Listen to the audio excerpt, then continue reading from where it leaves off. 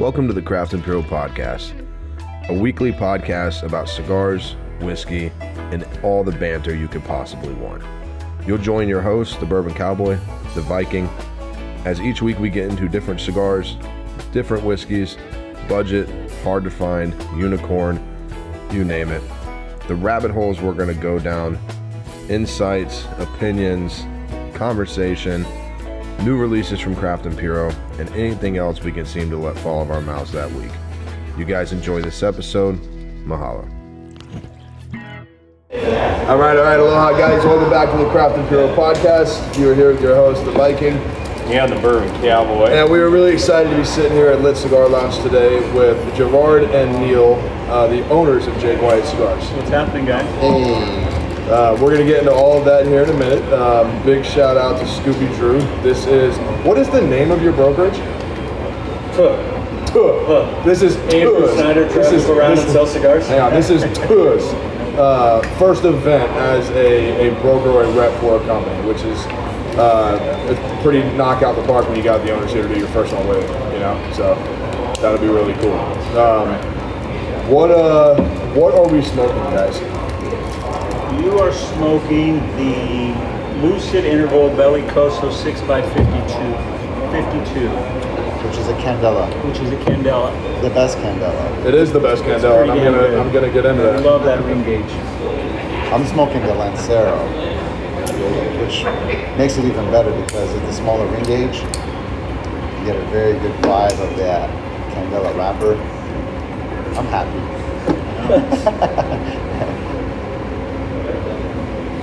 I'm smoking a project here that we literally just got in yesterday from the factory, which is may or may not be coming out. Yep. Candela on that too, right? Yeah. Mm-hmm. All right. So we've got, normally we jump in right away and Hodge tells you about the bourbon, but we've got tea sitting here. So explain this here. What's the tea aspect with the Candela? That's the direct correlation, right? Is that the idea there? Yeah, to some extent, there is a lot of green tea flavors or some monster flavors within the Lucid Interval. I always like, especially these, actually just happen to grab these pure leaves. I love them. I drink them constantly. Mm-hmm. But for me, it's always kept my palate clean. It's a drink that I've always loved. I drink Pellegrinos constantly. This is my morning. I smoke this stick damn near every morning, so it pairs phenomenal with any type of coffee as well. I drink an Americano and usually either a Lancero or a little Corona when I go through the emails every morning. But other than that, tea just came to mind. Andrew was hitting us up, said, what do you like to drink? I said, I can always drink some tea. That's about it. There you go. All right, cool. Go ahead, Drew. Talk about what we got going on tonight before we start getting into the fun stuff. There's an event tonight. All right, so tonight we do have Neil and Gerardi, as they said. I've got everything from their LEs. The only gourmet line I do not have in the LE is the USIR. I've got Lanceros and literally everything they have. I have Toros and everything besides the lithium. Got a couple Bellicosos in there, so we're going to be running those tonight. Running fun deals. Believe I've got some cutters and lighters. Make some fun purchases. We'll get you some of those. We're also got Milagro, is that correct? Milagro, yeah. You can speak more on that. Yeah. I know Kian's coming in and doing that. He's a great guy, so can't wait for that. Yeah, Kian, the glorious spirit wizard, will be here. Him and his lovely Joe. You could be your brother if you had red hair. Yeah, about as tall as you, not as sharp dressed, but. No, Milagro Tequila is a very, very fun tequila. It's a tequila that I've noticed for years now just kind of sits on shelves, and people are starting to more and more get involved into it. It's my craft. Anytime I go to a Spanish restaurant, they have Milagro, I use their añejo to make my margaritas.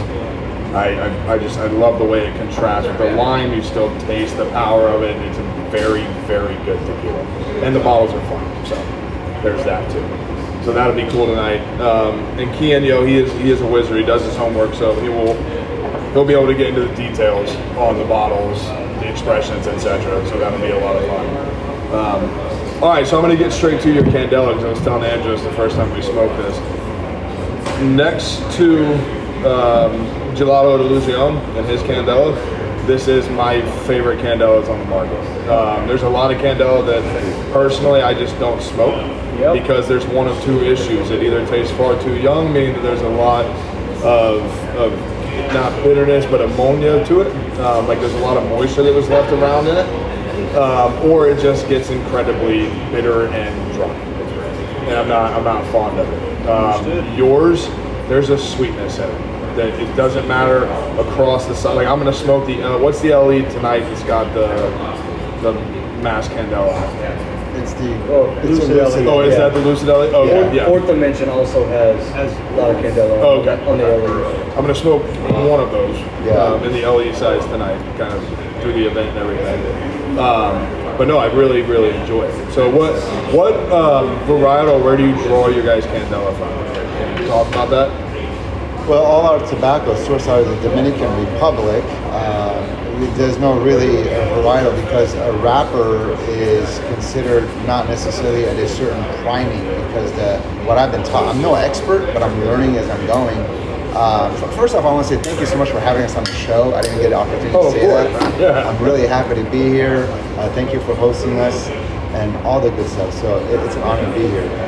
But I was taught that when it comes to wrappers, the plant for wrapper leaf is completely different than what we use for filler.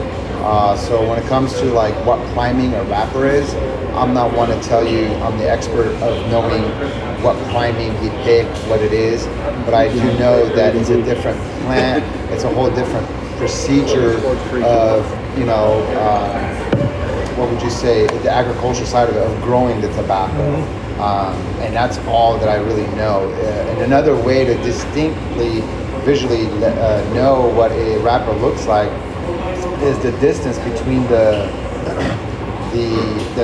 veins on the wrapper leaf is pretty large. Where if you like a filler leaf, and you look at the whole leaf, because you cut the leaves in half, right? If you look at the whole leaf, you have these veins on the side. The distance is going to be very short.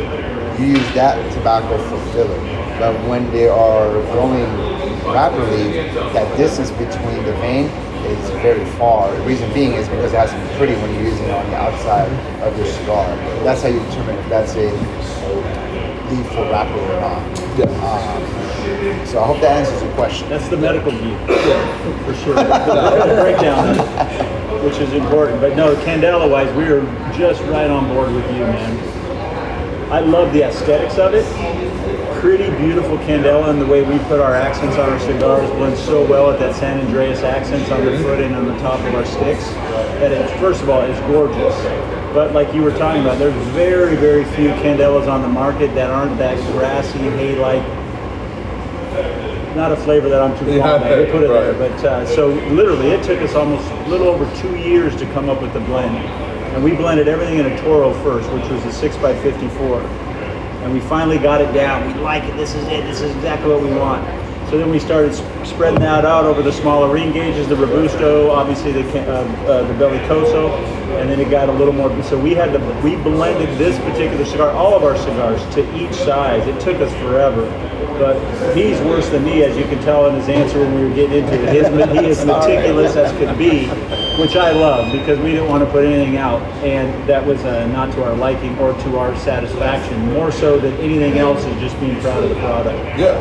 But there's very few Candela sticks that are enjoyable. I love Illusion. Very, very few, and that's when the first time I had actually after I had actually smoked Jake White. Joe had actually posted something about Jake White. I had seen it, and then I don't know if you had gotten the samples or if the product had come in. We got one of the, we got those samples, yeah. the Corona samples, right? Those were that's right. And then I smoked the Fourth Dimension, and I was like, I really like the Fourth Dimension. But when I saw Lucid Interval and especially in the Lancero, I got curious because again I was like, that much Candela, it's just sometimes, man, it's not what you're into. I mean, if you're into that side of the spectrum, then I guess it's cool. But if you like flat flavor and nothing else going on, then go ahead. That's awesome. It's great. I love it. Good for you. That's been the status quo with us too. Everybody almost has your identical view on that Candela-wise across the market. And we say, just give it a try. and it's actually become our second top selling SKU in our whole lineup. That's And awesome. that's not why we blended it. That's not why we did it. We wanted something new. We wanted something on the light side. We wanted something beautiful, and we screwed with that blend till it was where we wanted it. Not even thinking for a second that it would get the attention it has, and it's just had a lot of rave reviews, which is great. It's very complimentary to us for sure. That's awesome. I remember when we first smoked our blend, and Neil and I, it was afterwards. We were blending a lot that day, and then we were on our way back to either to the car to get dinner or the hotel. I don't remember. And I was smacking my lips, and he was doing the same thing. We're like, God, it's so sweet, you know? We're like, it's so sweet. We're like, we got to do something with the Candela. We got to do something with the Candela. And I still remember that. We were right at the top of the hill waiting to get in the car, and we were talking about the Candela, and we were totally convinced that we're going to do the Candela. And yeah, so here it is. For Now, sure. hands down. I get it. And whatever. I mean, it's just really cool to see another Candela hit the market. That's all it was for me. I was almost giving up, you know, like it was to the point that when I would see it, even if somebody was like, "Hey, go," nah, I'm good, you know, like, you know, there's been the one that was great, and then every other one after that was just, you know, I'm out. But with this, I really like telling you, there's this, like you said, there's a sweetness there that stays through that entire cigar, which is fantastic. Glad to hear that. I like that a lot. So where are you guys at in the DR? Where are you guys? What farm are you guys working with, or is that small batch, stay quiet, cool stuff, or? Yeah, well, obviously we came into the market, so we got involved. Like I was talking predominantly from Gerard's perspective, both of our perspective. We had no interest. If we were going to get involved in this, it was going to be all or nothing. And that's my background a little bit. I'm not so much as a control freak, but I want to have a control anything that's going to have our name on it. So we were over in the DR with a couple buddies, and went tons of factories and some amazing stuff. La Aurora, one of the oldest factories down there, some great people. Their master blender is just a phenomenal dude. Taught us an awful lot. But you know, they'll make cigars for all of us. You go over there right now, they'll give you 3 blends, pick one, throw a band on it, and you're in the market. And then it's nothing that you would even, I mean, for us, was even close to what we were looking for. Right. So then when we obviously went through our process of researching a lot of different factories, doing what we wanted, we finally just said, you know what, it's going to cost us a lot more, it's going to take a hell of a lot more time, but we're going to do it from soup to nuts, and that's what we did. We were introduced to who became our master blender. He's like a brother to us now. Unbelievable fit right out of the gate. Make unbelievable cigars in taking all the vision from our minds, collectively creating, farming, priming, picking tobaccos, rolling, the accents, complete control. Full-on boutique, 406 a day at most. And then obviously with that, you know, I love marketing, I love doing a lot of stuff, and the market's changed a bunch. It's gotten a lot younger. There's a lot more visual aspect to a lot of things going on now. And we went to our first PCA after COVID, and we had just a really favorable response, which was flattering. But then we had to make a decision, like, holy, you know, it's pretty crazy, which is great. It was overwhelming. So then from there, we knew right then we had to reposition and get a larger factory. So that's literally what I've done all last year. Both of us have done all last year, is come out with our new factory. It's taken a full year to get in there. They're actually finishing up all the demo as we speak. Got everything approved. We're ready to go on that, and now we'll be producing as many. It's about just under 20,000 square feet, so it's plenty to hold us over for a long time. Yeah. We can grow within that, and we have so many visions, so many ideas. So Yeah, that's I kind of think where we're at. Neil and I, the same type of personalities we have when it comes down to, like, we don't like to be in the dark. You know what I mean? I want to get to know exactly how things are being made. I got to see it, you know, from the growth aspect to all of it, because if I want to speak about something or talk about something, you know, you got to know from soup to nuts, you know. And I give my dad, rest in peace, a lot of credit. I remember when I used to work for him, he was a contractor. He would have me sweep the floors first before I could even touch a paintbrush, learn how to sand first, learn the different grits of sandpaper. That's just the way he was, and he taught me that way growing up, is you gotta know the process from the beginning, and then you graduate to, you know, being a master, you know, carpenter, whatever you want to call it. But it's been a lot of fun. It's a lot of work, and we're very, very excited, very proud of our product. These blends are coming out of our not only our dreams, but our, you know, compiled vision, what we look for. Jake is his son, White is my son. It has our son's name on it. So it's like there's a lot of reverence, I guess you want to use that word. That would be appropriate. Yeah, that's where we're at. A lot of cool stuff to come. It's exciting. We've got so much stuff in the works. It's crazy. No, definitely. Yeah. What was the accent idea? So Why? Gerard had a lot of input on that, and we went through a lot of different things from the standpoint.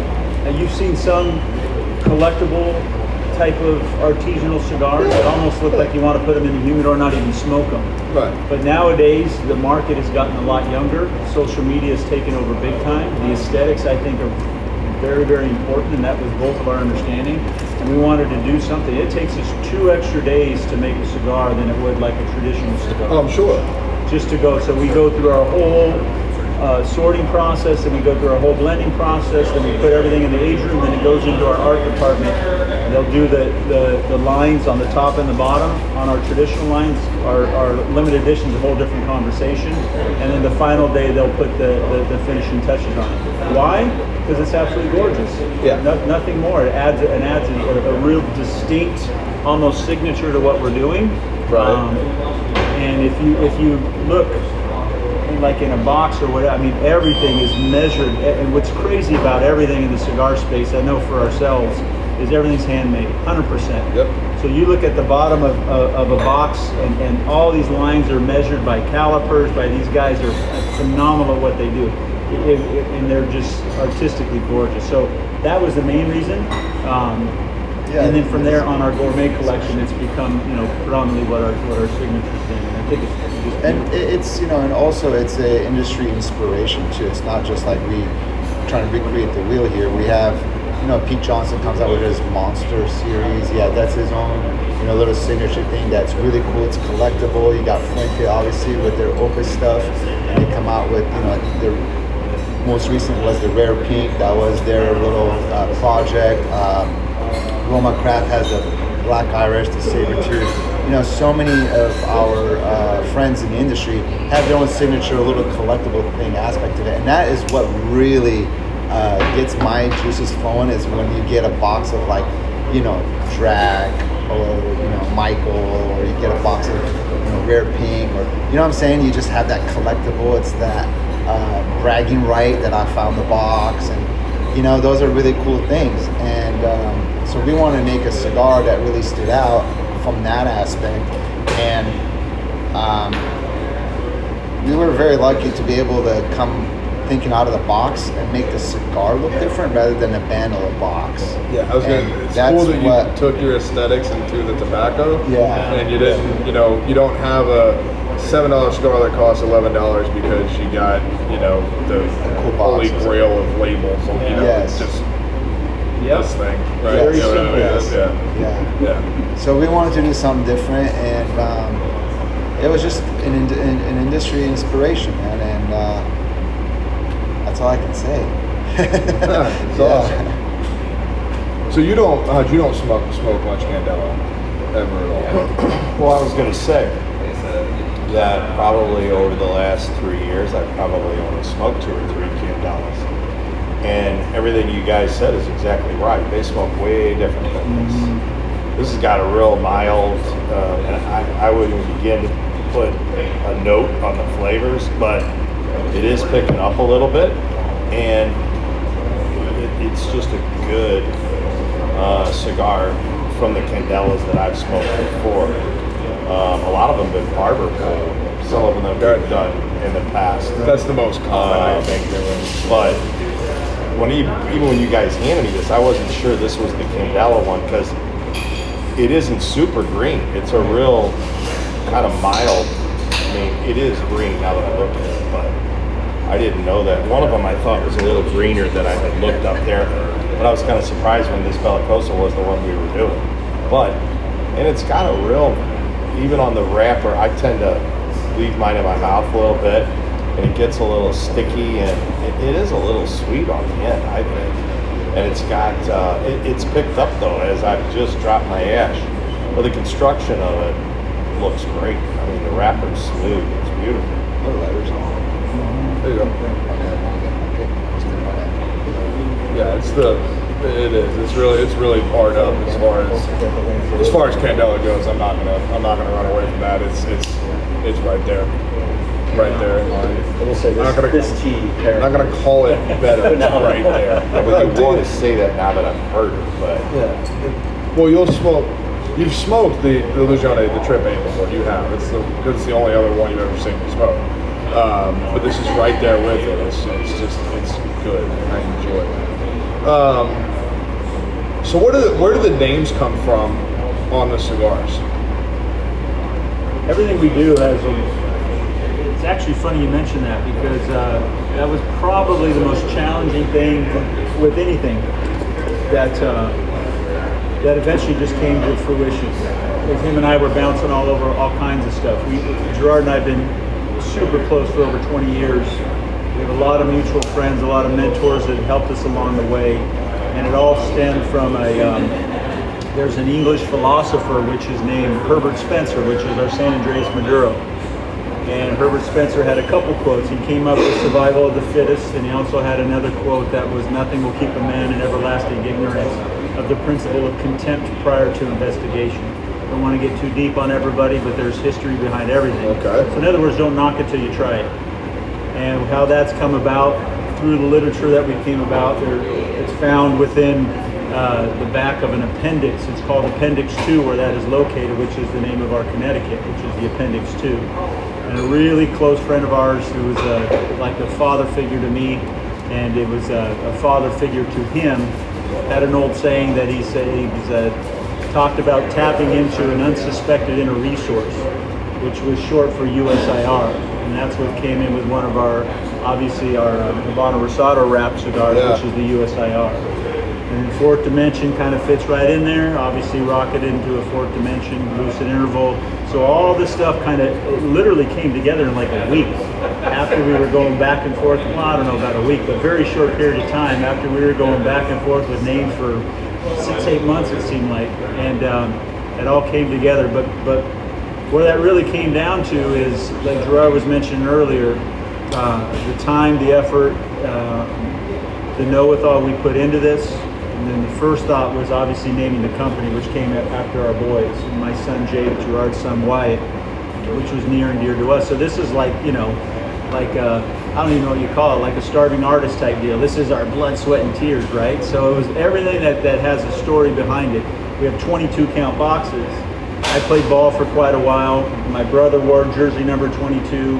I wore 22, and now my son wears 22, and that's his contribution to this project, which is having a 22 count box, which is a little bit off of the norm, if you will. But so everything has a semblance of a story to our history, to our legacy, if you will, and finally carrying on with our kids. So lucid interval means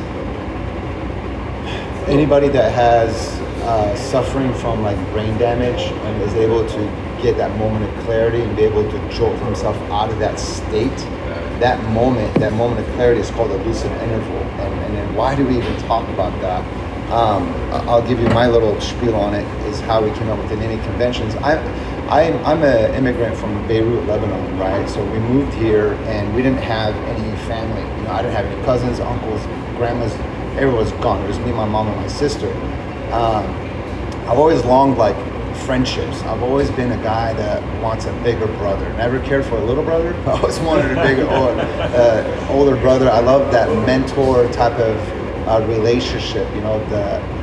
I met Neil at a time in my life, and Neil would always call me such a softie. It was funny, and it's kind of true because Neil comes from a little bit of professional sports, baseball, and he was almost at the tail end of his career due to the injury. And when I met Neil, we started talking about life and things of that nature, and he introduced me to some books, and these books were really helping me to shape the kind of person I wanted to become, because my mom worked, my dad worked, and there was really not a lot of principles in my life, right? We have church, but being a young man and a lot of the influence of Southern California, just, you know, hey bro, let's go surf and do this and do that afterwards. And next thing you know, it's like midnight. My parents are wondering why I'm not home. And so I want to latch on to some principles, got a hold of some books, we started talking, and then I wanted to become a firefighter. And this is where the softy Gerard comes in. I didn't know how to push through the physical aspect, blood, sweat, and tears. Like when I'm running up and down the tower, if I'm ready to puke, you grab the bucket and you just keep going if you puke, you know what I mean? You don't stop, oh, my side hurts. You know, people are counting on you, 911, you know? It's like, you're it, bro, when you call 911. So all these principles that I started gathering from the books and the philosophy that Neil and I were sharing, that's how the naming convention comes from. The fourth dimension, you know, like right here, right now, we have it on a TV screen, we're watching SportsCenter. It's that special catch that you really need, that clutch player to make that happen, to win the Super Bowl, and that takes you to the fourth dimension. Once you make that catch, dude, that's it, you're the champion. That is, it's like beyond human, right? When you make that one-handed catch, how did he do that?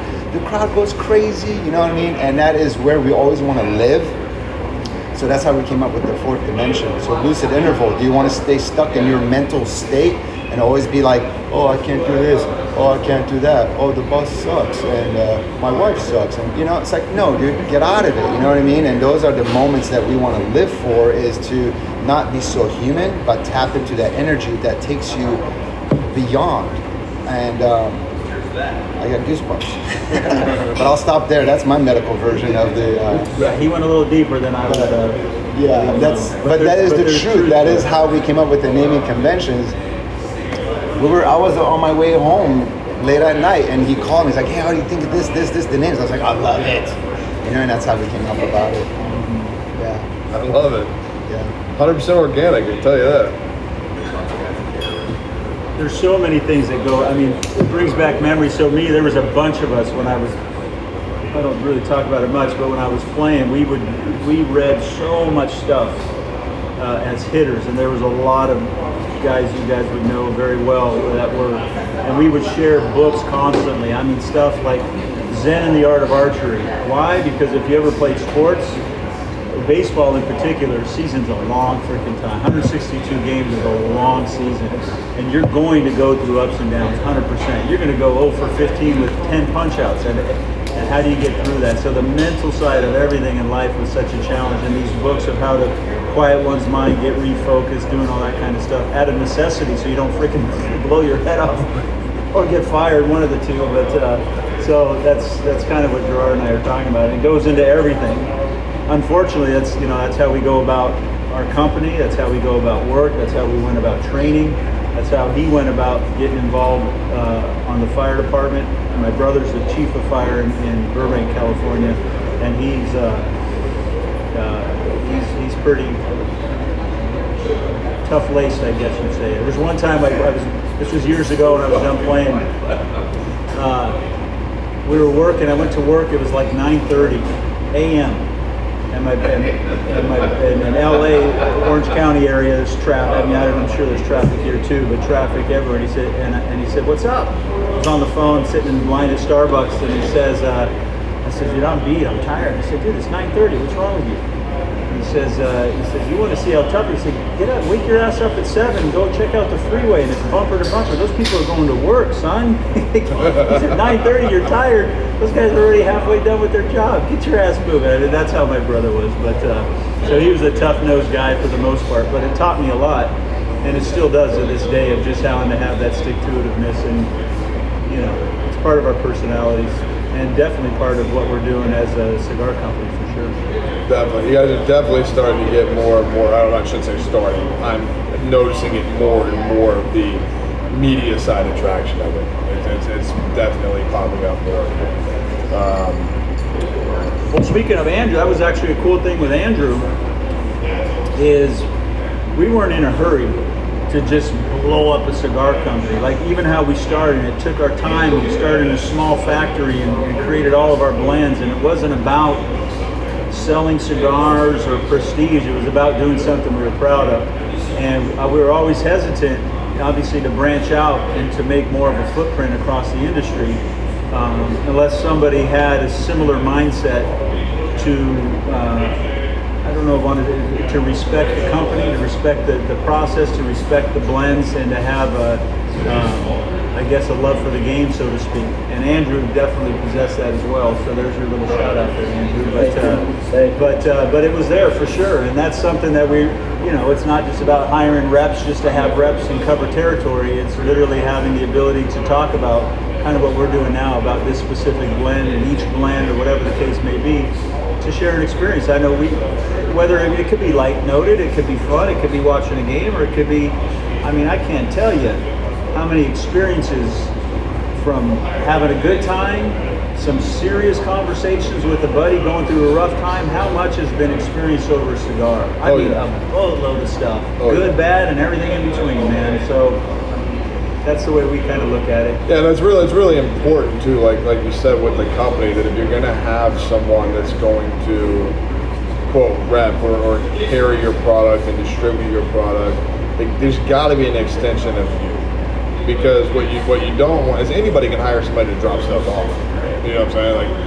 Like, there's girls that get paid $30 an hour to stand behind a bar and pour shots, and they don't know anything about the bar. They're wearing the Heaven Hill shirt, right? Because Elijah Craig's there. Or whatever. It's cool.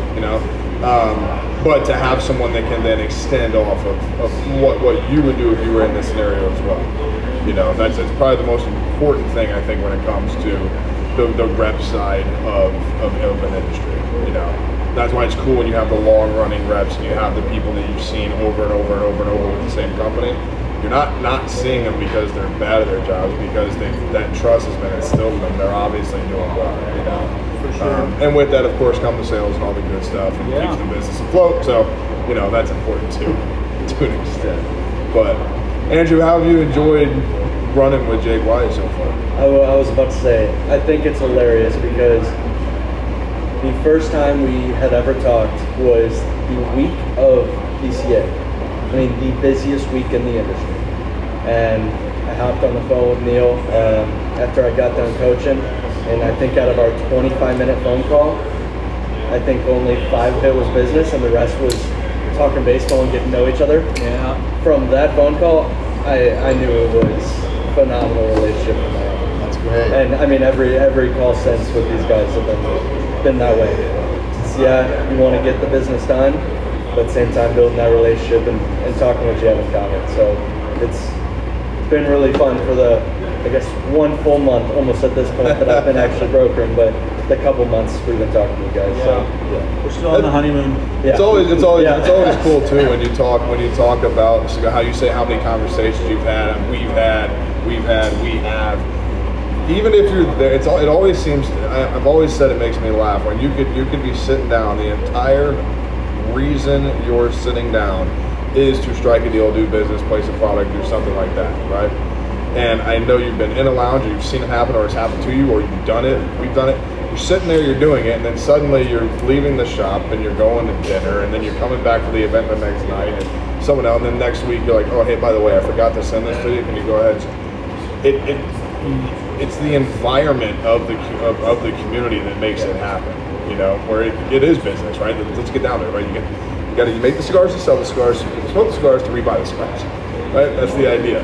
But the way that road gets met is there's no straight line ever. It's not a bad thing. It's the best thing, When you get lost, like you said, you're setting up, talking to him, we're going to do this, and 20 minutes of your conversation is how you coach bad and his team lost, and then, oh, by the way. That day was exactly that conversation. That's the best part.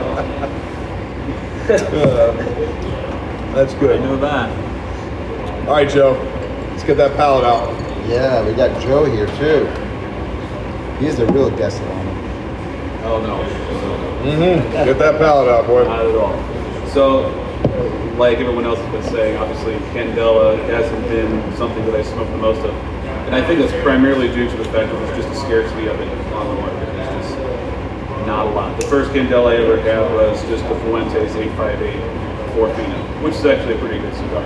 But the one thing that I noticed about it was you got to be really careful with what you pair with it, because everything from coffee to whiskey is going to overpower it. I did find that gin and tonic with a little rosemary goes great with Candela a lot of the time, so that's something that I discovered. This candela, you guys mentioned Illusione's candela. This kind of reminds me of this one. And because it doesn't have, all candela to me has a little bit of sweet grassiness to it, which is kind of the draw to me. Is like you get that extra grassy vegetable note that you don't get from most other things. This one, it's just kind of flirting with that grassy note. It's not just in your face with grass. It's there, but there's some sugarcane sweetness in there. There's some just plain green tea leaves coming through.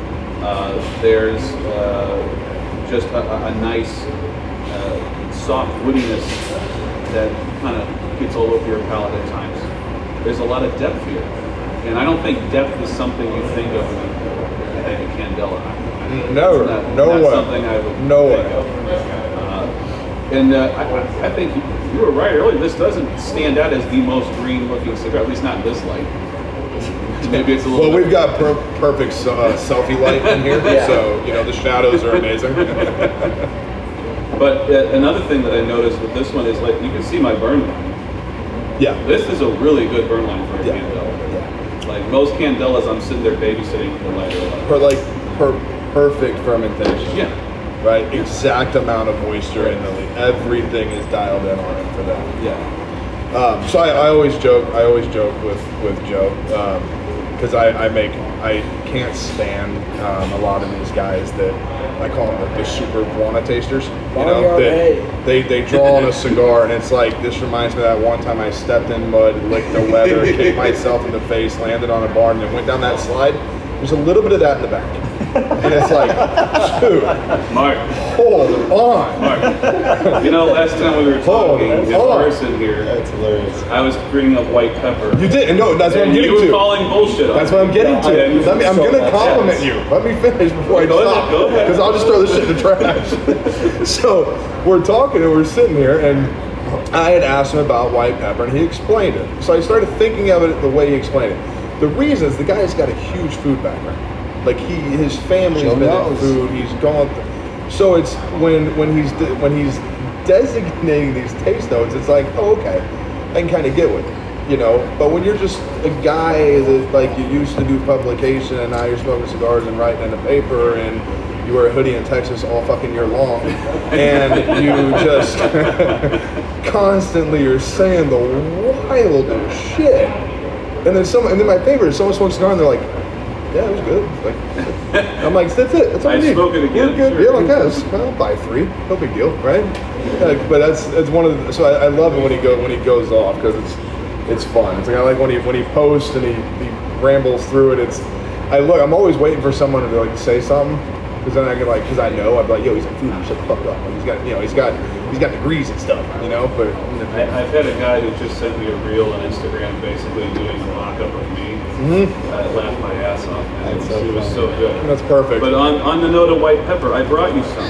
I did. I remember that you gave me all Literally, kinds of it's shit fun about guy. white pepper, and so I brought it to you. So you can smell it, you can play around with it. Here you go. Now be careful, it's pungent. We're keeping that here. As a reference point to anybody else who wants to know what white That's what pepper it tastes like. Yeah. So a little bit goes a long way, just saying, which is why I only brought so much. And it's also a little expensive, so I didn't want to bring it. white pepper. It exists. Yeah.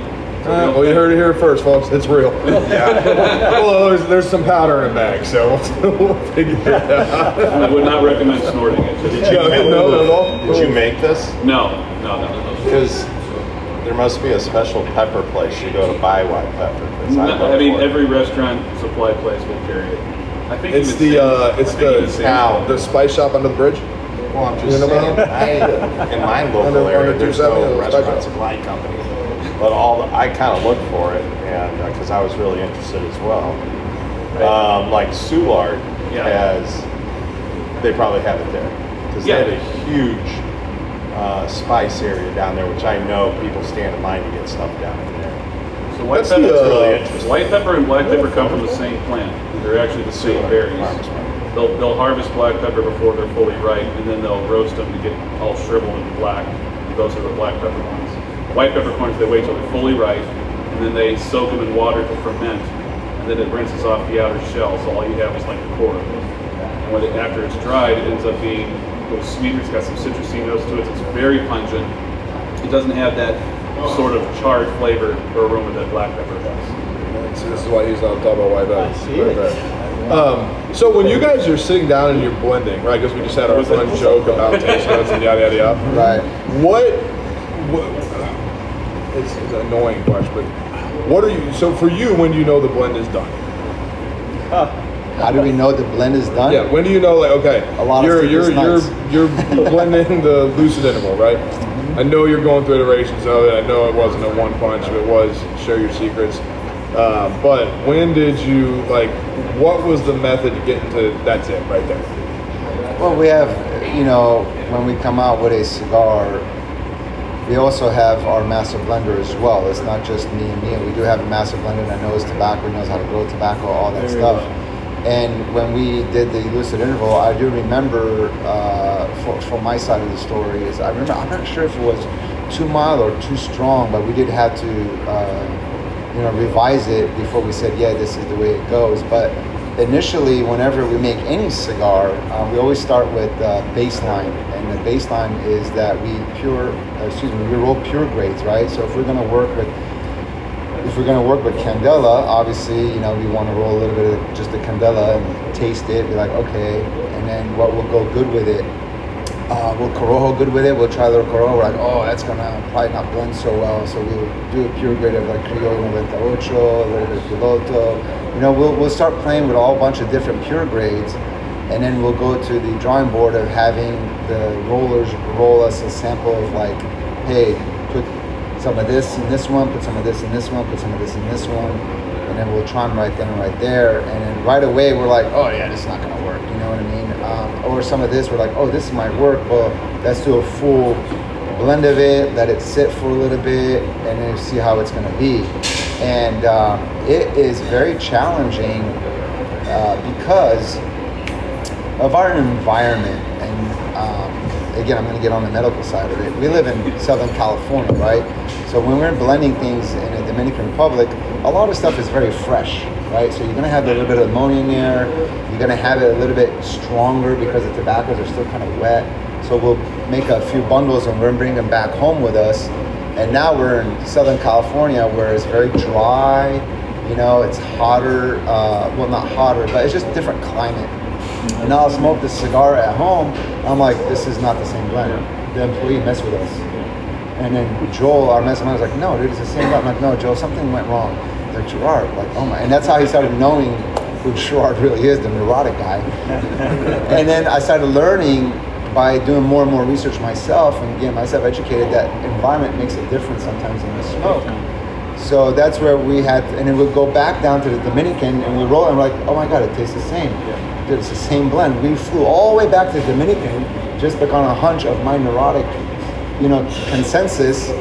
But that's what it takes, man. You know what I mean? It's crazy. But all original blending and you guys tasting and smoking and smelling, all that was done with the blender down at the yard. Absolutely. We have to have some we guidance. go down. And the crazy thing, what he's mentioning too, how a quarter of a leaf, a third of a leaf, a half of a leaf, just like putting in, 4 more shakes of salt on something, it changes everything. Completely. It's crazy how much intricate detail goes into that. And we go down, I mean, like, see, a lot of guys always ask us, we'd love to come down with you guys and hang out, let's go to the factory for a few, then we'll go, see the sights, go down to the beaches. We still have, I've never been to a beach. What beaches? We have not been to the beach any of the beaches in Dominican. We literally, straight to the factory. We get out, well, when we first started going down, we were taking the red eye because I was still coaching a lot, and he had little ones. So we would leave on Sunday night on the red eye, we'd go for the entire week, come back Friday super late because I'd have to coach on the week. So weekend we weren't able to, so we would literally get off the red eye flight in the Dominican, go directly to the factory, completely out of our minds, because I can't sleep on a plane with the crowd. He can. It used to drive me crazy. And then we would start, just like we're sitting here. We'd have 3 or 4 different ashtrays around, and we would just have piles of. I mean, you're not smoking a cigar down to the butt by any stretch, but just sampling and sampling. That is what we love to do. We'd sit there for 8 hours, 10 hours, 12 hours a day, till your mouth is just completely just charred, trying to figure out what it is. I mean, we're just completely out of our brains, but that we love doing that kind of stuff. It's so much fun, and then you have to let it settle. And like you mentioned, we bring some stuff back. It's gotten lighter. It's gotten whatever the blend altered in whatever way, but. That is our vacation. We just love doing it. It is so much fun. We could sit in that factory all day, every time we're down there. And I would say 90% of the blends that we make is, I'm always very critical about our work. And then we get down to like, it's pretty much the final blend, right? I'm still like, it's like, you want some, wine with that cheese, Gerard? I mean, some cheese with that wine, whatever the saying is. But eventually what comes down to, Neil's like, good, it's good. I look at Joe, Joe's like, he just raises his eyebrows at me, he doesn't really say. I'm like, all right, 2 out of 3. I'm like, okay, and I give in, right? The funny thing is, we'll come back and we'll be like, whatever, take the Candela as an example. Right, I was gonna go there. Yeah, maybe not, and we'll smoke another Candela. And then we'll smoke ours. This is the best Candela on the damn market. This is the best Candela that's ever been made. So, we'll go from one end, I don't know if it's good. Holy crap, this is damn good. So, and that's what exactly happens. Is like, I'm kind of like, still on the fence, whatever. And one day I'll just take a Candela and I'll smoke it, whatever it is. And I'll come to him like, man, this is so good. He's like, oh my God, I've been telling you that, G, for so long. Enough already. I'm like, okay. Okay, yeah, we're good. And that's how it works out. It's just, I need my people, you know what I mean, to really, and that's how it comes out. It's a collective decision, and we're doing all right. We really are. And one thing we do is we chase flavor a lot when it comes to our blends rather than strength. Before us even getting into the manufacturing, I grew up as a retailer because my dad was a retailer. A lot of times when you smoke a cigar, the first inch is always just like burning the heck out of my tongue, but eventually my tongue gets used to it, and then it becomes a good cigar. You take a little bit of water, right? Well, that kind of sucks to me because that I have to do that. I have to kind of get my palate used to cigar. How about just smoke a good cigar, good right off the bat? And anytime I find a cigar that's really good right off the bat, it has a price tag, $20, $25, $30, you know what I mean? It's high quality product, very well aged tobaccos, and we're like, that's what we want to make. However, our product is not priced at $20. It's rather than $10 to $12 range. So that is what we are, offering the market, is that high-end smoke, the 5-star product at a 3-star price tag. We're very proud of the product. Do you think the extra tobacco accents you guys put towards the foot have any input as far as making those first puffs better than the average cigar? We've never really put that into consideration that's why we're doing that. I haven't really noticed it, but some may say they do notice it. You may notice it, Joe. You have a better understanding of flavors than I do, but when it came to the accents, no, that was not the intention. It was literally just for aesthetics. Yeah, I mean, I'm assuming you did it for the look. Right. But I just to know if there was something that you noticed along down the line, like... No. The only time that we do Is it fourth dimension that's got the Candela accent? The barber poles are different. Well, not just the barber pole, just in the Toro size. Yeah. When you light that initially, that accent, you catch that sweetness. Catch that? It's right there. It's like, ooh, shit, yeah, then it's gone. You know what I mean? It's Gotcha. real quick. It's unique that way. I like that. That's what's cool about it. Because I found that to be the case a lot of the time. I'll have a lot of cigars that I do like quite a bit, but they take a few minutes to get going. Yeah. You know? And that's almost been something that I've just taken for granted. It's like, well, I'm going to wait a little bit before I say anything positive or negative about the cigar until I get a little further in. But going to the Herbert Spencer, the one that's my favorite from you guys at this point, it blew me away how much complexity you got right away. So I had to ask you maybe those accents. I know that's the one that I know it's I taste it because it's drastically different just for a second, and then it's then we kind of get into the build and the body of the cigar. That is one thing I did want to ask though, because I noticed on all your blends you guys don't, strength wise, everything is would you consider it mild medium or just kind of an even keel medium across the board? See, I'm different and Neil's different. I say it's more mild to medium. Neil would say it's more medium. I like some stronger stuff. Yeah, but this at is mild to medium for sure. Yeah, Connecticut yeah. as well. It's definitely mild to me. Yeah. Yeah. What would you view the Herbert Spencer as from a strength perspective? Medium full. Actually, I mean, it had some weight to the smoke. You know, so when I was looking up the blend, I found out very early in my knowledge of Jake White, it does not smoke like a Dominican cigar. It's got, We get that a lot, It's actually. got a weightiness to it that you usually find in like Nicaraguan pearls. That's why I smoke it. So Doesn't yeah, look like a it's cigar. an awesome stick. It's dense, yeah. And that's my vibe too. Gerard, his palates, and which is actually a great thing for us as a company, are vastly different. But they complement each other quite well. Gerard can recognize a great cigar as best as anyone I've ever met. But he does like a lot of stronger cigars. I am medium full at most. I want to enjoy a cigar. I don't want to get kicked on my ass. Sometimes I do, don't get me wrong. I like something really strong once in a while. Yeah, I'm a bigger smoker. I like strength is more. I enjoy strength. Yeah, and that's a big reason why flavor is a big thing to us more so than strength. But you still got to obviously have some strength there as well. Yeah, you gotta have some, and that's really fun too, and that's very fun in blending. I do know that too.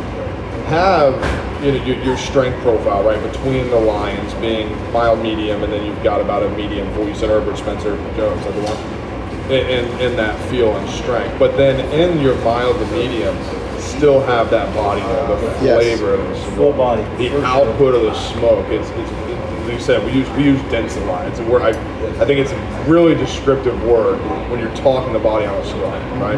When you let your draw out and you've got a steady movement of smoke, and you've got all this tingling going on your palate, that's your body. That's that full extra. All of it's coming out and it's going. And I think that's really cool when you can blend that way across the line, right? No matter your strength profile, and still have that body mass across everything in the line. No doubt about that.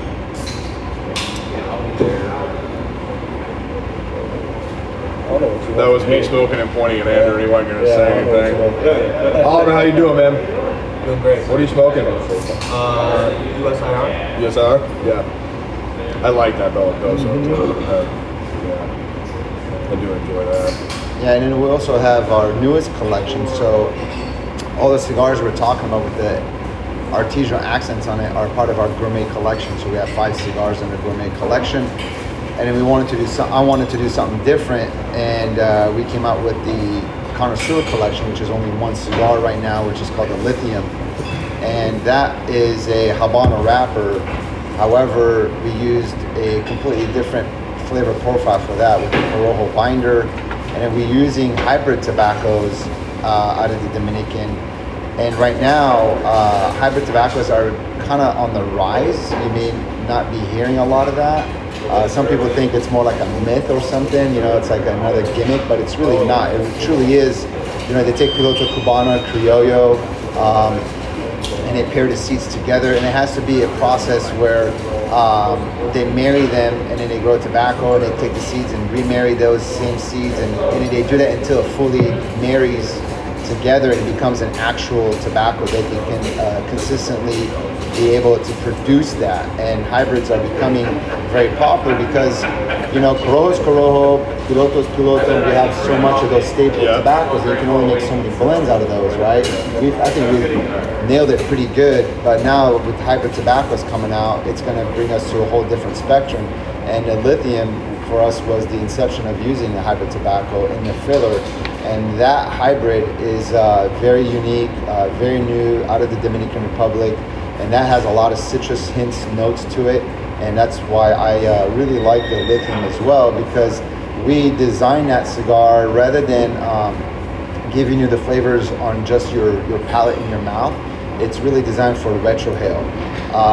Fantastic. So Manuel Inoa, out of the La Aurora factory, the master blender, he's a very good business acquaintance and friend of ours. He took us through like a little mini seminar when we went to La Aurora, our first trip down to the Dominican, and he educated us that And on the tongue, we have only 4 flavors we can witness: bitter, sweet, sour, and spicy. But through the nasal cavity, it becomes a whole different subjective point of view. And the reason why I said subjective, because again, I live in California, right? So I notice Chinook winds, which are called the Santa Ana winds. So it's dry, it's hot, and I don't witness like, sleet, snow. There's not a lot of foliage like there is on the East Coast. I never grew up on a cattle farm, so I don't really know the smell of manure like a person that, White pepper. Or white pepper, Barnyard hay. Barnyard hay or whatever it is, right? Yeah, So he said that, when you start learning how to retrohale, you're going to pick up notes that's going to be completely different than what Charlie will notice when he writes a review on Half Wheel, is because that's his subjective point of view. But that's why he also has a panel of not just Charlie, but he also has Patrick and one other individual, which is Brooks. Yeah, so they do a pretty good job. And so Joe here has the palate because he has the background of, gourmet foods and being a cook and having the interest of, buying white pepper in a Ziploc bag, you know what I mean? We're still going to determine what this is. We still Right. haven't opened it yet. So when it came to the lithium, we wanted to make something that is really good for the retrohale, and a lot of people don't know how to retrohale, A lot of people which don't. which they are missing out. You really, really are missing out. And I have been smoking cigars since I was 19. Not until my 40s or late 30s that I started learning how to retrohale. So it took me a whole different spectrum, and so that's what we're doing. We're not only making cigars that we think we know what's going on. I don't know how to phrase this, but as we're developing our knowledge on how to blend cigars, we're starting to learn how to smoke better too. That sounds kind of corny, like how do you smoke better? Well, that's a prime example. We know about retrohale, and other things are going to come along, and other things will develop, and that is the art of making a cigar. Hence why we have, develop our own factory. We didn't want just somebody making a cigar. We want to know. We don't want to be in the dark. And right now we're working on a new blend, and I want to make something a little bit, stronger in strength. However, is when you load something with a lot of Ligero, it burns really hot, and that's going to give you that char bite burn on your tongue, and I can't stand that char because it turns my tongue into like a 2x4 stick of pine wood or something, and so when it comes to us making cigars, yes, we focus always on flavor. To make something a little bit stronger, it takes a lot of work. It's hard, it's not easy, and we can make something, we can package it really nice and say it's a $25 cigar and market the heck out of it, and everyone's like, oh yeah, it's a great cigar. There is a lot of placebo effect, unfortunately, in our industry, and that is something that's very hard to challenge. But one day at a time, I believe that we can educate the consumers on understanding flavor versus strength. Yes. There's a big contrast in between those. 100%. Yeah. And the confusion that happens in the two of those all the time. They mesh them together, and it's just it is what it is. It's going to take time, but I believe with social media, podcasts like this is going to really be able to change the optics of the not only the consumer but the blenders, the retailers, the whole entire industry.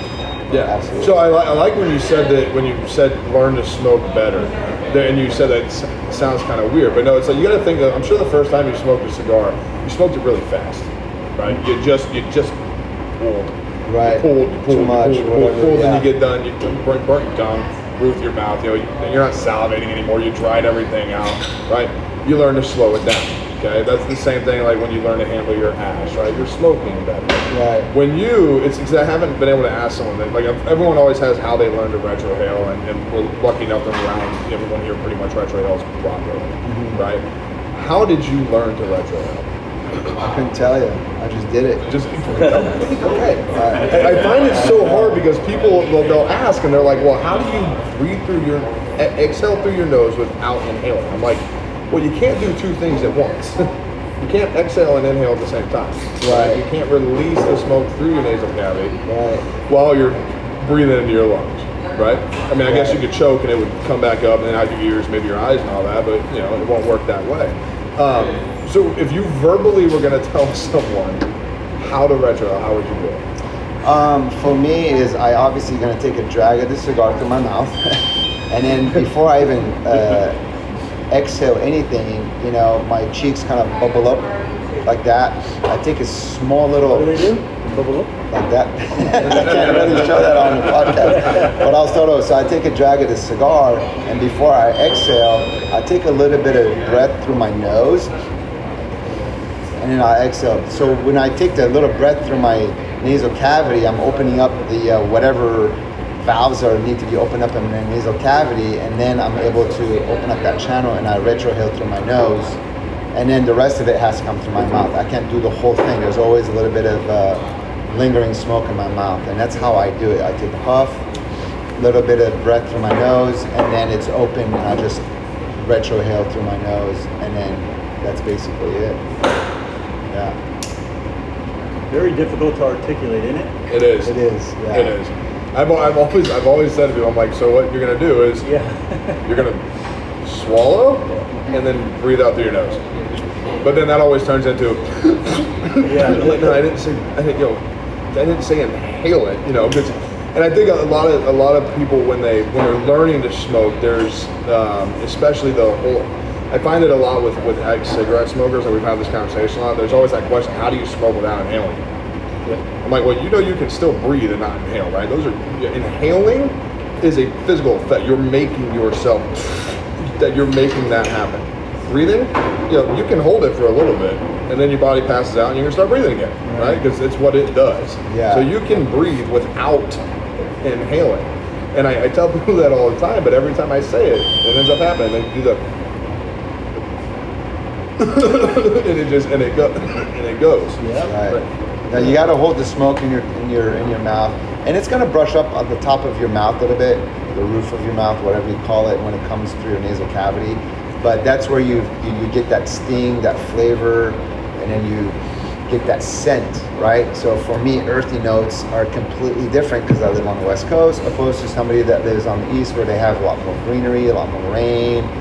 Earthy notes means completely something different for a guy on the East Coast than on the West Coast, you know? So it's totally subjective. It really is.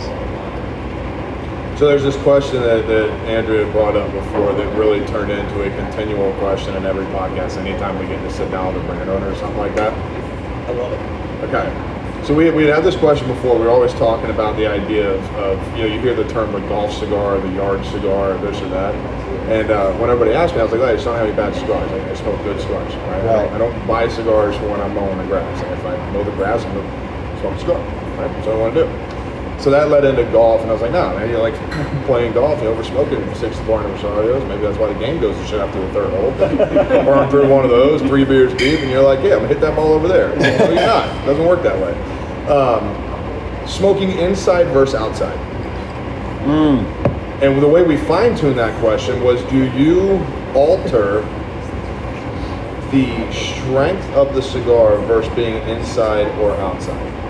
That's what we kind of fine-tuned it to, because that's kind of been the synopsis we found out. Like, if some people do it not actively thinking about it, you kind of choose. Now, I smoke outside, right? I enjoy being outside. I think what I like about it is as the smoke leaves your palate, it's kind of pulled away, that you're just getting the final effect of the tobacco, right? So you're tasting it without, you know, everything being in your face. But with that being said, there's nothing like the first time you light a cigar and you're sitting down and you've got good ventilation with no fans kind of pushing everything, and you let the smoke out, it just resonates back up through your palate because it's coming up by your face. So what we dialed that in was, do you alter what you're smoking based on whether you're inside or you're outside? I definitely don't. I golf a ton. I love golfing.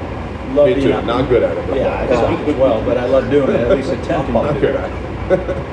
That's a good question. I mean, I think about it kind of like first thing came to mind when you said that is, I'm smoking good cigars that I want to enjoy all the time, whether I'm indoors or out. And I smoke a lot of Jake Wyatt cigars because I absolutely love them. But, you know, I'm thinking like, so sitting in this environment where you're still, we're talking, we're shooting the shit, enjoying our day, it's a different experience for sure. My concentration is not so much that we're hyper focused on smoking the cigar, but it's a different vibe. You know, it's almost like, you know, I remember I took my son, we went to a Giants game in San Francisco, and we're walking down on the wharf, and they have all those guys doing the little cartoon drawings of people, and some guys are doing the spray paint stuff. Now, think of an artist who's in his own studio, who's creating something with nobody around him, or you know, obviously creating a piece with an audience or people around him. It's just a different vibe. In some cases, it may turn out better. In some cases, it's not. But I mean, I'll enjoy the hell out of a cigar on the golf course, and it's very specific to my golf game. So I think, right? It's still hit many balls to the left, to the right, instead of going down the middle. Well, we're just going to find any excuse I can for any reason that my physical ability may be affected during the time I'm on the course. Right. You know, I think I scratched too hard last night. You know, I pulled some. Absolutely. That's the problem. I'm going to use any excuse I can. So I definitely used that when that came up. But when we're tasting cigars, it's funny because like when we're working or whatever, I mean, we literally, at least I smoke while I work all the time. But when we're going to like really sit down and enjoy a cigar, we kind of leave everything out in the office area. We'll come back in our lounge and we'll sit down and enjoy a cigar. But not all the time. But when I really want to taste the notes of the cigar, I'm pretty hyper-focused on the stick solely. Aren't you? Absolutely. For me, it does, you know, I'm a little neurotic, so outside, oh man, I'm taking like a manifest. You know, is it windy? Is it too hot? Am I walking, not walking? I can't stand playing golf. I'm sorry, it's just too slow and boring for I ain't me. walking when I play golf. You know what I'm saying? You guys So- walk when you play golf? I sure as hell no, don't. no. Yeah, Get me in the so car, please. for me, outside, I'm like, it's got to be like perfect weather. You know, I'm a total geek. Look at the wind. And I'm like, nah, not a cigar kind of environment. I'm not going to smoke, you know. But for me to really enjoy a cigar, first off, no kids. Got to have the kids at home because I got a 5-year-old and 2-year-old, and there's no way I'm going to be able to smoke around them. But for me, if I want to focus on a cigar, absolutely indoors, because I want the climate to be perfect. You know, it's either AC or heated, because if it's too cold, I can't do it. And I want no fan. I can't stand wind when I'm smoking a cigar. It ruins the smoke coming out of my mouth. It ruins the burn of the cigar. And I don't want any phone calls. I don't want any distractions, because I will start retrohaling so much the cigar that I just get really jacked up, and I want a really good movie and a very comfortable chair. The last thing I want to do is like, you know, I have to adjust myself. And so at that point, this is late at night, perfect movie, just my buddies. The ventilation fan can't even be that loud because I want to hear the movie perfect. I want the cigar, and I want to hear every single aspect of the cigar if it's fully complex. You know what I mean? And I just like, I get mesmerized. I'm like, God, that's a good cigar, you know? That's what I look for. I'm chasing the dragon. So outside, pretty much a no, man. The sun's too bright, you know, sunglasses, no sunglasses. If I wear sunglasses, the smoke starts wisping between my eyes, and sunglasses gets me all teary-eyed. Yeah, bro, I'm really bad when it comes to that, dude. I'm really bad, bro. We're back on the farm again. So you like smoking outside? Yeah. That's it. All I heard was a folding chair, John Wick 22, and about 34 cigars with a 3-mile-an-hour wind. Yeah. To enjoy a good cigar, I mean, that's what it's all about, though, right? I mean, getting in that right environment, Call me you're going to judgmental. settle down and you're going to relax Yeah. and That's put it. everything together. And to be outside, I think, is the ultimate. But For you, now right? that I listen to you, it has to be perfect, right? Thanks, bro.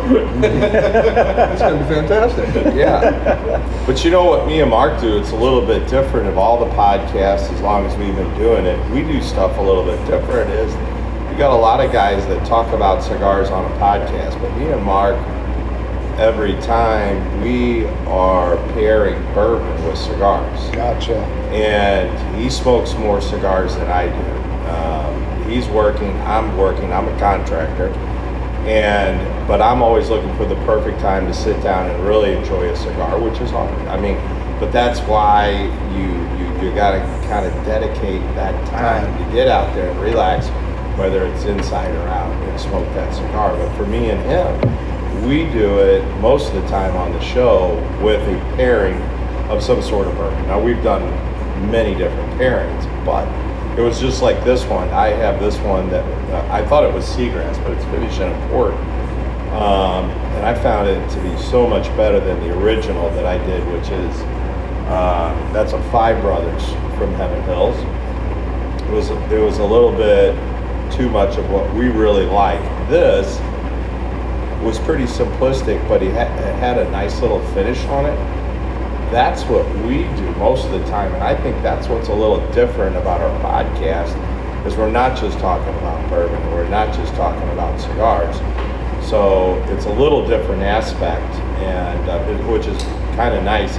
When Joe first came in, I was like, when did Joe? And then I was like, oh yeah, I remember all three of us were down here going through all this stuff and talking about different flavors and food and taste and whatever, but... And white pepper. And white pepper, yeah. Anyway, yeah. But I do like smoking outside. You've got low wind and it's beautiful. You're in the shade and you can pull out a great cigar. I think it's fantastic. Yeah. I mean, we've got ventilation over us and everything going on, and then where other smokers are with you and whatever. No, you do not smoke outside. Not No, too no, much. no. You stay Very, very little. Very, Probably very one of little. the best today was up there at Sugar. Creek. Yeah. Wow. I think there are times outside where, like you said, it can just It can be. And the placebo of sitting on a hill looking out over a valley. I mean, you that's, feel like you're winning. You're just there doing it.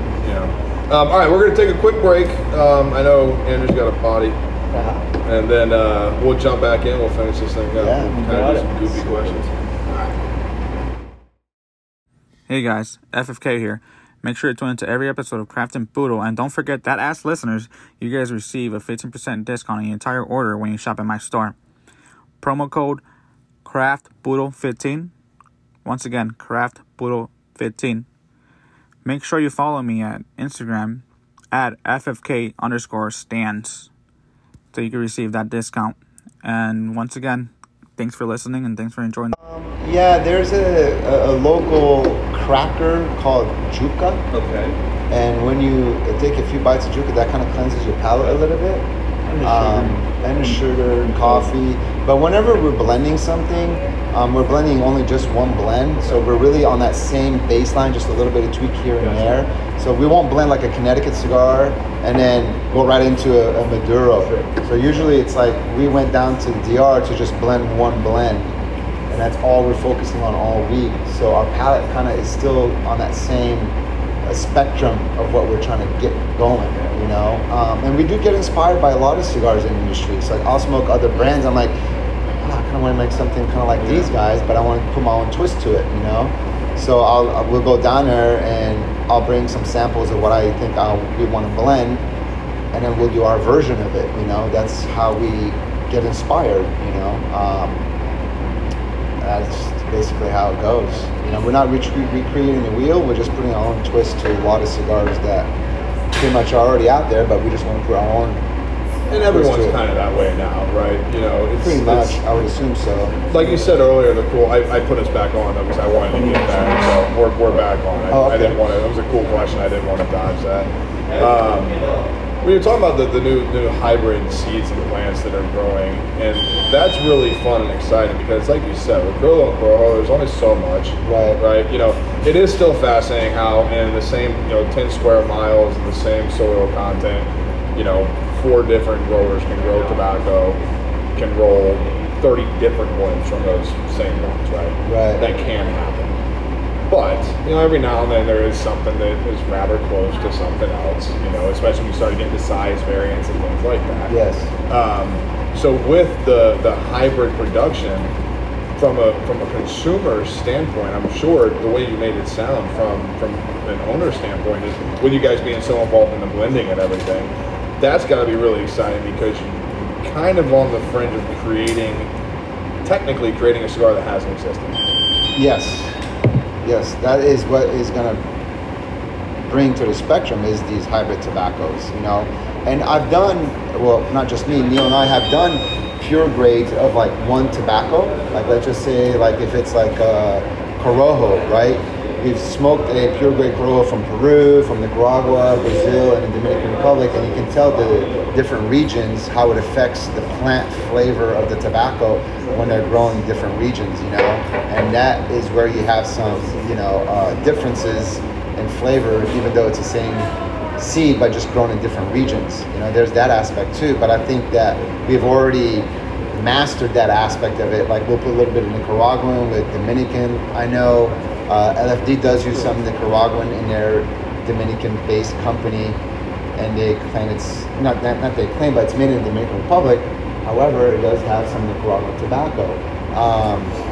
Cas Dagle uses some Peruvian tobacco, and their cigars are made in the Dominican Republic, right? So there is that mixture of different regional tobaccos that are already being used. But when it comes to hybrid, that's a whole different spectrum, man. That's going to bring us to a whole different.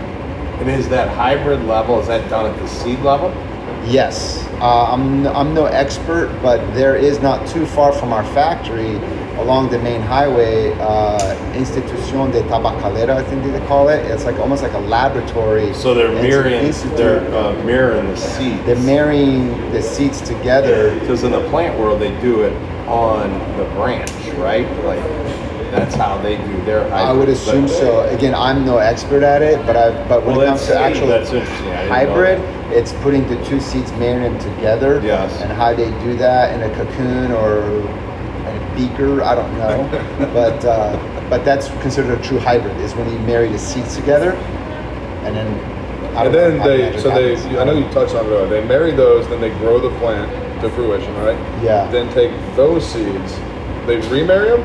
Something like that. I've heard that it's not just a one-time process, like you go to a couple generations. Yeah, exactly. It's not like one seed sprouts, the other one seed sprouts, and you put them together so they intertwine, and then boom, you got a hybrid. I think the process is repeated 2 or 3 times to have 2, 3 generations. Some do more, some do less, and that's where the ingenuity is coming in. Some guys do it once, maybe some guys do it 3 times. You know. I've even heard the way they grow tobacco. Let's just say we're going to talk about Corojo, right?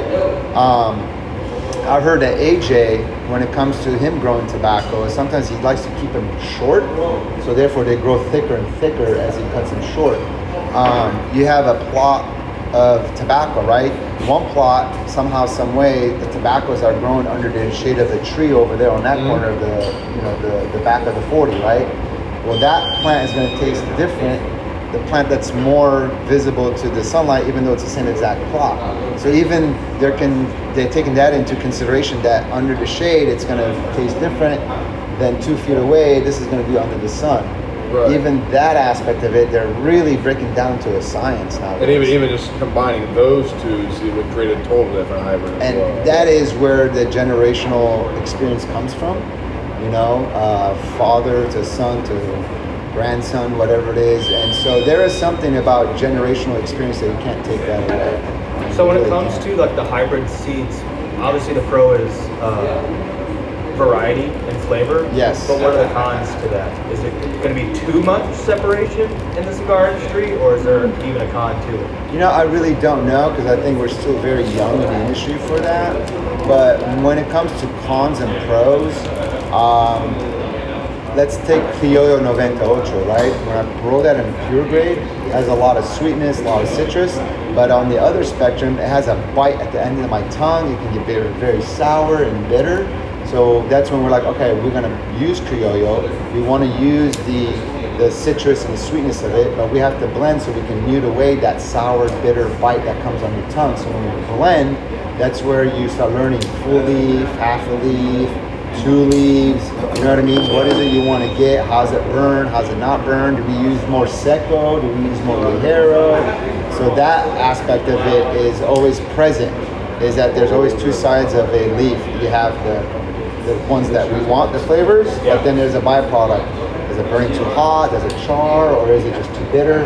So that's where the blending comes in, is to mute that the bad side of the byproduct that it puts out. When they're marrying seeds, when they take several generations to get a true hybrid, the idea behind that, I'm assuming, would be that they have some genetic stability. so they don't have to keep marrying. Probably. To eventually reach a seedling that you can just And that's continue. So it's consistent. now it's Yeah. a whole new Yeah. seed that's not going to revert back to the original. When it's Right. right. And I guess there's like male and female plants. You don't want to, you know, have male and females in the same plot, all that kind of stuff. It's a lot of work, man, growing tobacco. And I'm not even learning anything about that yet. And that will be something later on that we'll start learning about it. So, and that's the difference between Jake Wyatt as a boutique company and some other boutique companies that are not doing what we're doing, making it ourselves, where you go down to DR or Esteli and you have, you know, a manufacturer that has all that experience and just makes you a blend. That makes you a private label. It's not bad. They make very good cigars, but for us as artists, I can't say I'm an artist if I'm not making the cigars. You're just a commissioner at that point. Yeah, basically. So even when it comes to picking tobaccos, I don't know nothing about picking tobacco. Up until about, you know, 2-3 trips down to the Dominican, Joel took us out to a wholesaler where this guy had a barn full of bales of tobacco, and he walked me through the process of picking tobaccos, knowing if it's young or if it's aged, right? And when I was smelling the young tobacco, it didn't have a lot of smell to it. It had a lot of ammonia. It was very dry. Didn't really, you know, feel like as if it has anything to give. And then he found a bale. He's like, oh, this is aged. He's like, this is at least 2 to 3 years of age, because that's what happens when you have 2 to 3 years of age. Smell it. And he opens up, you know, a couple leaves, and I smell it. And it was gooey. It had a very sweet smell to it. It was almost like a Redmond chew. You know what I mean? Like it had that gooiness to it. And we rolled it up and we burned it. And I was like, oh my God, this is sweet. He's like, this is what age does to tobacco. This is how you know this is good tobacco. And it really is 2 to 3 years, not 6 months. And somebody tells you, oh yeah, this is 3 years age. And you look at it like, no, dude, this is 6 months age. So that's how and you chew a little bit, and you're like, okay, this is what we want, and this is what we'll buy. You know, making sure that there's not a lot of deterioration in the tobacco leaves itself. There's not too many holes in it. There's no beetles in it, things of that nature. It's been kept well. So those are the way that we can, you know, differentiate good tobacco from bad tobacco, aged, not aged tobaccos. And it's got to be great to have your hands on it and through everything. Absolutely, and then, you know, that's why we have partnership to teaching us what we're doing. What are your opinions on barrel aged tobacco? I don't have any experience in any of that. I don't. No. I feel like that's something that has a lot of potential that just hasn't been tapped into yet. I feel it can be done right. Oh yeah. But it's so new. I feel it's just being done wrong so far. You know, most barrel aged that you try, it's got that well, I don't have the words, that pungent, semi-sweetness to it, right? Like it's almost like you can feel as if it was dipped into something and they quick dried it, right? It's just there. You know, there's been the original the Winkle Reserves that Drew did with Match. Was that Match? So yeah, those were barrel bourbon tips that were done in New Orleans through some sort of process with the Pappy Van Winkle and Drew Estates Match Cigar. He knew some people and helped some of the people at the Pappy Van Winkle company create a cigar. And I think the first ones they put out were like bourbon tip cigars, and that process was done somewhere down in New Orleans. Now those weren't bad because I had never smoked one and stuff, and I had really gone out there, but he had a box of them and been sitting for probably 2-3 years at that point. Gotcha. And we cut into one, and that was what I thought it should be. Like you could feel the essence of it was there. Wow. You could more smell it in the retro as you let it go. Hung out a little bit, you know, as if you were nosing a whiskey. Wow. That was there. That was really good. But then you get into some of the ABA stuff or the really barrel fermented aged, and it's just it taste like I said, like it was just dipped in a liqueur and then just quick dried. It's just there. It almost encompasses the cigar. Like you almost, it's like there's a cigar there, but it's like, yeah, it's just this taste. It's just there, you know. But I feel like Joe said, it's going to happen. Someone's going to nail it. And I don't know if it's, you know, just using stage versus the actual barrel or using dried barrels versus, I have no idea. But I do think that will get tapped. It will hit, and it will hit good. And there's a lot of proprietary secrets. So you may smoke a cigar that you're like, this is so good, but they never market that it's been barrel aged tobacco. And you don't even know it. It's true. You see what I'm saying? There's a lot of that too, and they don't put out their secrets that, hey, we age these in barrels, because they don't want to get, you know, mimicked. Yeah, and I guess there's also the expectation when you hear barrel fermented, you're expecting the taste. Right. Yeah. Or you're looking for a name. Right. Right. You know? What barrel? Right. What barrel? Who was it? Right. You're looking for that name. And maybe that's not even necessarily the benefit of barrel aging. It's like, what if it just adds an element that you were never expecting that can only be achieved by doing it this way? Right. I'm actually more interested in that. Yeah. It's also marketing. Right. I mean, Pappy Van Winkle is, you know, and then now, wow, barrel tip, you know, Pappy Van Winkle line, you know, Robustos, like, wow, I want to try that. Yeah, that's a very big aspect. But I think that's the draw. It's like you said, you know, if you got it, this barrel aged, this barrel aged Robusto. What barrel? Oh, it's Van Winkle. Oh shit, I want that. Well, now you can charge $17, right?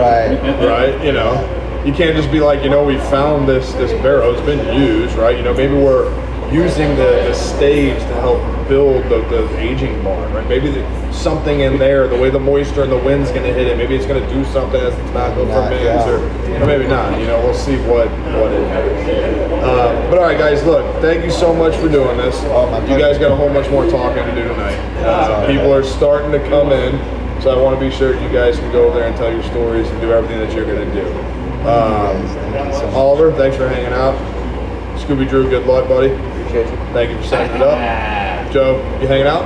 Yes. Right on. We'll sit down and we're gonna snort some of this. Yeah. we got rainbow colored straws. We got back some there, so white we'll do it lines. right. Thank you for the white pepper. There will be a joke about that soon, I promise. Neil, Gerard, thank you guys. Thank you guys. You guys just absolutely, man. say your goodbyes and then we'll sign it out. You guys can be on work. No, thanks for having us. It's great to hang out, shoot the breeze, talk about some cigars and all kinds of conversation. Thanks for having us. For sure. Oh, one more thing I want to ask. Yeah. Are you guys going to continue to do the lighter and cutter sets? Yes. Okay. The reason I love that lighter so much is I do have an 1870 kerosene lighter. Now it doesn't work, right? Obviously, I'm not going to buy kerosene for kerosene. That's just how I lose my hand. I've already worked it out.